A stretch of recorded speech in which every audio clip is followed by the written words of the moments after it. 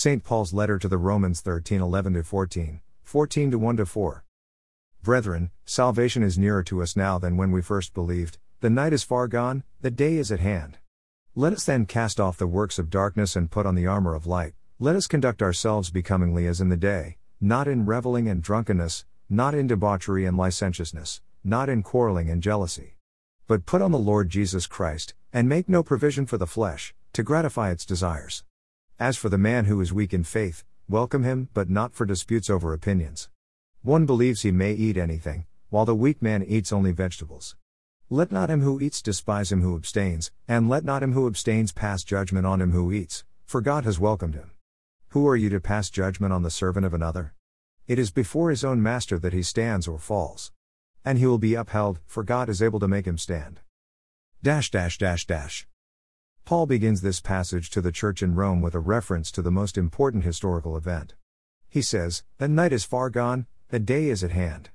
From the moment of Jesus' resurrection to the moment that he returned in judgment against the nation of Israel was the period to which Paul was referring. From the moment that Adam sinned in the garden to the moment Jesus died on the cross, man lived in slavery to sin and death.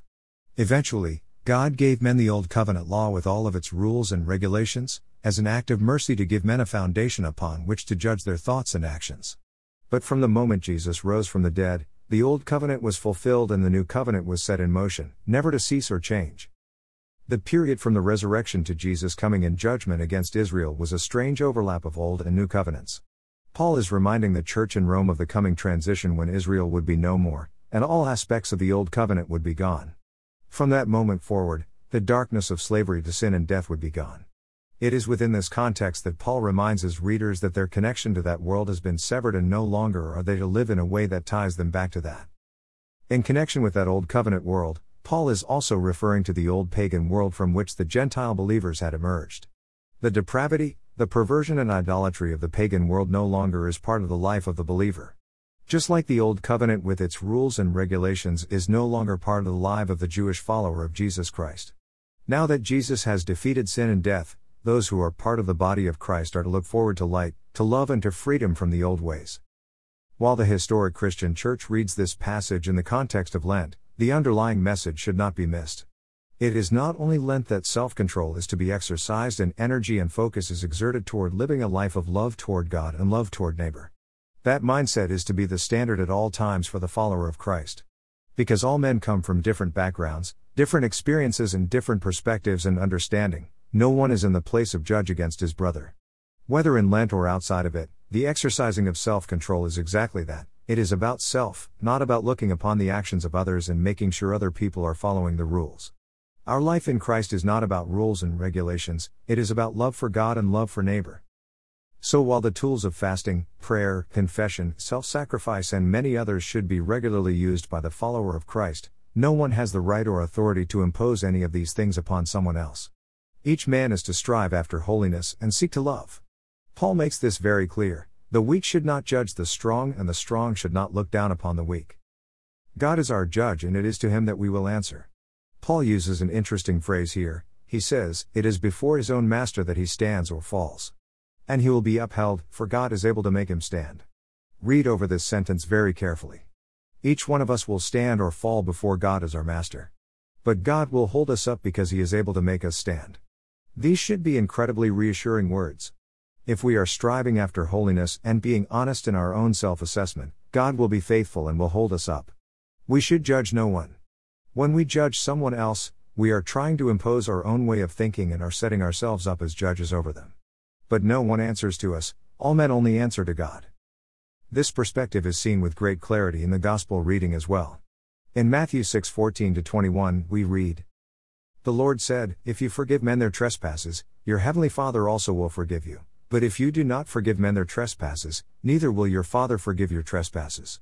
And when you fast, do not look dismal, like the hypocrites, for they disfigure their faces that their fasting may be seen by men.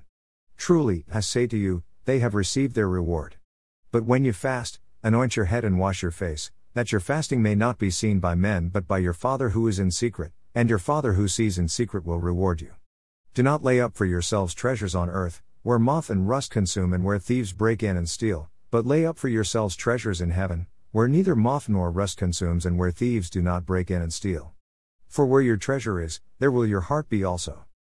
Jesus speaks with great clarity and reminds his hearers just what is it that should be our goal and attitude. When our attitude is right, we will approach life using the tools that God has given us in our striving after holiness.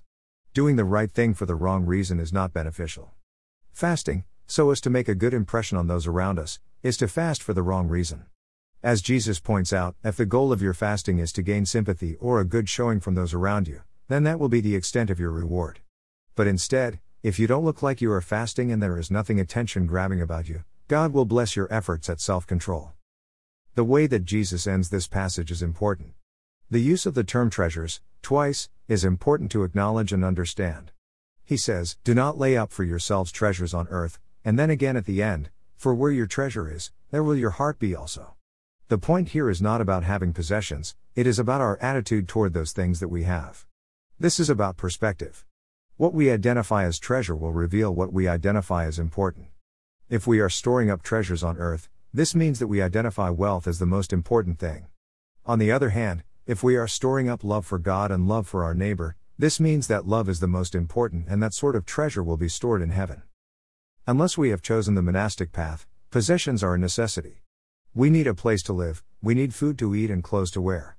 But the faithful follower of Christ will not find these things a treasure but instead mere necessities in order to maintain life. The faithful follower of Christ will not treasure material wealth and comfort, instead his efforts will be toward love. Again, this assessment is a personal one and not something that is to be imposed upon another. We must be faithful and critique ourselves in this regard.